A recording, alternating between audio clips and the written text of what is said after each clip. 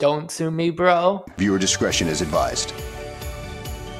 Welcome to Unscripted Startups. This podcast is the place to be to receive actionable insight and advice for entrepreneurs by entrepreneurs, where we will be breaking down how to build an untraditional startup. And let's talk about some of the methods of funding a company without receiving angel investments or VC funds. So the first one is to bootstrap it yourself. Get it from either working a full-time, part-time, or contract position, and you take that money from your paycheck. Obviously, whatever money you don't need to live on. I'm not saying you should not pay your rent and put all your money into your company, but take the money that once you pay your bills, you can invest in your company. Some people refinance their houses. Not sure that's the best move, but it works out for some people. It doesn't work out for other people. People take money out of your 401k. That's not very smart because you never know what could happen in the future. Plus, they have some ridiculous fines to make you not want to take it out of your investment. I think it's can be like 10% of whatever you withdraw to upwards of way more than that. Obviously, then there's the tax implications as well. And I'm not a financial advisor. Just don't sue me, bro. This is all just for edutainment purposes. Obviously, if you have a savings account or you have a CD, that's a little more flexible than taking out of your investment or whatnot.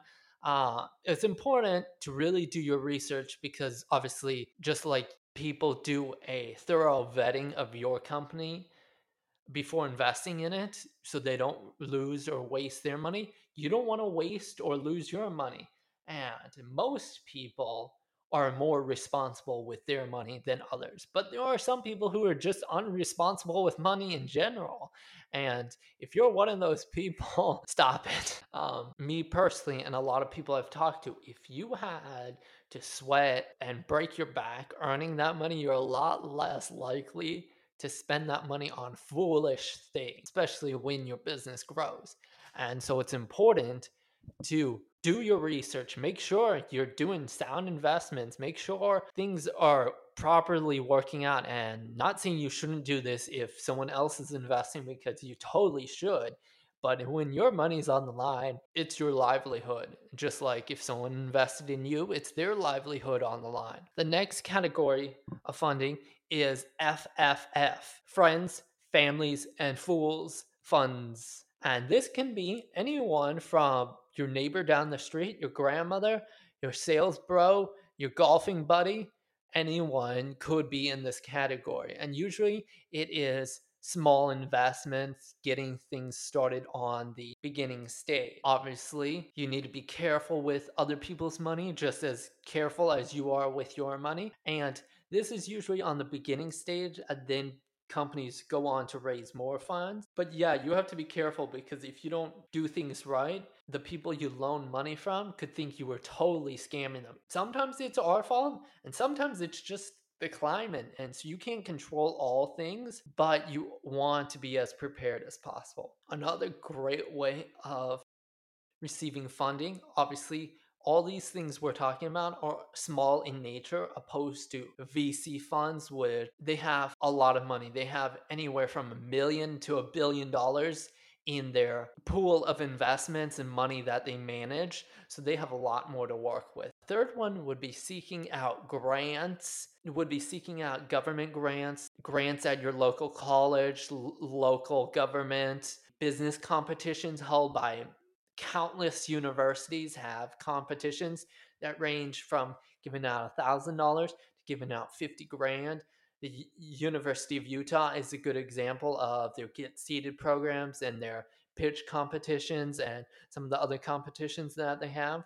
And almost any college with an entrepreneurship program worth its salt has some kind of pitch program or some kind of thing. So that is a good option. Obviously, everyone wants free money, so it is competitive in nature. But if you have something that really stands out, then you'll do well. These pitch competitions, physical products do the best. food, apparel that these people can touch, feel, smell, look at, and then they're more sold than, say, I want to develop this software program, but I have no prototype, sort of thing. Obviously, this as the case with COVID and everyone doing Skyping and stuff because they can't see, smell, touch your product. But when it was in person, this was one of the most important aspects. Obviously, each competition is different, and it depends on if there are guest judges, regular judges, or if the audience is the judge, because obviously they're looking for different things. It could be a popularity vote, it could be like financials, how is the business doing, or burn rate, what's the market size. It depends. With grants, it depends on what kind of things you're seeking. If it's for clean energy, those spaces are a little more expensive, and it's not likely that you're going to be getting grants to start your new social media agency, but it's worth a look. Then another one is to take side projects. So this could be freelance gigs, doing photography, doing editing, doing graphic design, doing website development, or it could be selling things, or it could working a second job. Another great way of raising funds is to do crowdsourcing. Crowdsourcing has taken off the last few years, and now everyone wants to do it because they think it's free-ish money. It's not. You have to have a product in development or almost finished, because people are essentially just pre-ordering. They're not giving you free money. It's a pre-order. So you have to deliver. And there have been some frauds and some cases where people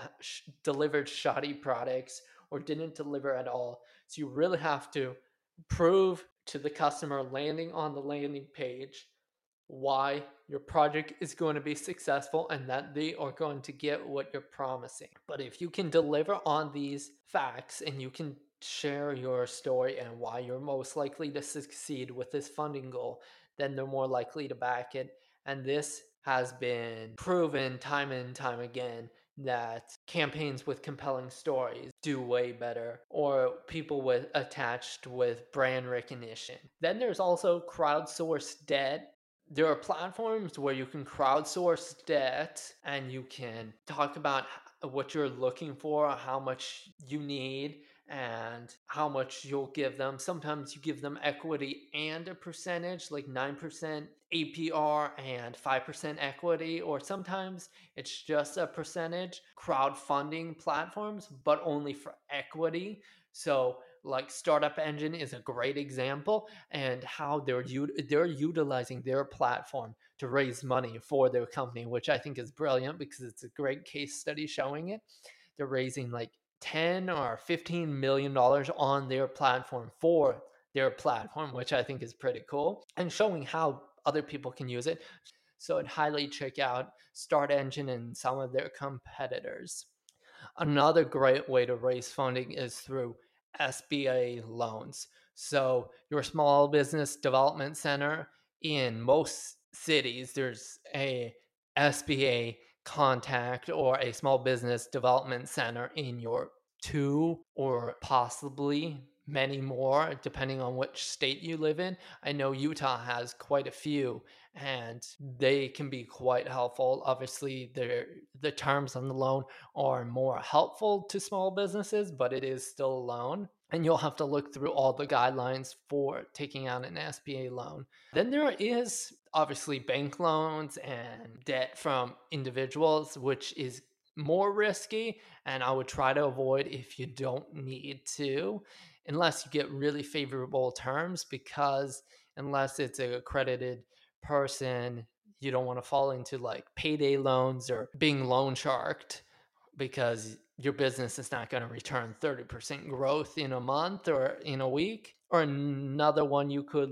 possibly get to work for your business is credit card hacking, where you get a credit card that has a 0 APR for 15 months and you purchase things within that credit limit. So your credit limit might be $1,000, it might be $5,000, it might be $20,000.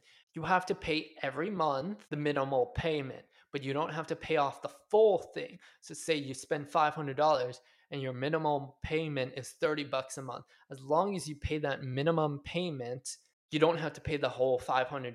But if you miss a payment, then you have to pay all the $500 plus interest on whatever you have left. Discover, Chase has a card. A lot of banks have a zero APR for 15 months, 18 months, 12 months, and those can really help when buying business inventory that is in the thousands of dollars, but you want to spread it out. Just make sure to pay it monthly and remember when that due date is. As soon as that term goes up, then they're going to start charging you that 20% interest or whatever you have on that card. But it can be helpful, and you can get multiple credit cards with 15. Discover is obviously the most present about having 15-month zero APR cards. And so, yeah, you can definitely do that. You can spread it out, and that can be more beneficial because the bank is literally paying you, giving you a zero interest loan, which loans are much harder to get. Obviously, you fall into the credit card habit, and people think, oh, I'll just charge it to the card, and that's a bad mindset to be in. But as long as you are very diligent in paying every month and only using the card for necessities for the business, then it can be a good outlet for you. There are definitely other ways to hack your startup costs and raise funds without doing venture funding. The last one on the list is selling stuff. Everyone has stuff in their house that they don't use. And a lot of people, especially if you're millennials or Gen Zs, you have a lot of technology, a lot of stuff that's quite expensive. Your sneaker collection, your baseball card collection, your unused game system, sell that off. It's not a ton of money, but it can help, especially if you do it on a regular basis. Also, you can go thrifting and then flip that for more. You can flip other things. You can flip cars, you can flip houses. Obviously, houses, that's like a full-time job, but you can flip things and you can use those profits to build your business. And that's what I've been doing. I've been using money from stuff around the house, stuff that individuals give to me, and selling that and getting rid of it. Because let's be honest, when it comes to the clothes you wear the same 6 outfits almost 90% of the time. You use the same stuff. Like, you really don't need that collection. You don't need those fancy sneakers. It may be that you like them, but you have to make sacrifices for your business, and you have to decide what's most important. And sometimes having clutter just clutters up your mind and gives you less time to focus on your business. So sometimes getting rid of this stuff that other people value as precious, but you may value as not as precious or junk, you can flip it, and then less stuff in your life, more time to focus on your business. Plus, you get the money, and that can be helpful depending on what you have and how serious you are about it, because you can make thousands of dollars or hundreds of dollars, but it's still helpful. Comment in our Discord which one of these you think would be most helpful to your business. The link to our Discord will be down below, and share any of your thoughts, suggestions, or opinions about this episode or any of our other episodes. And feel free to ask us any questions you have. Until next time, this has been Unscripted Startups, produced by Stacked Audio.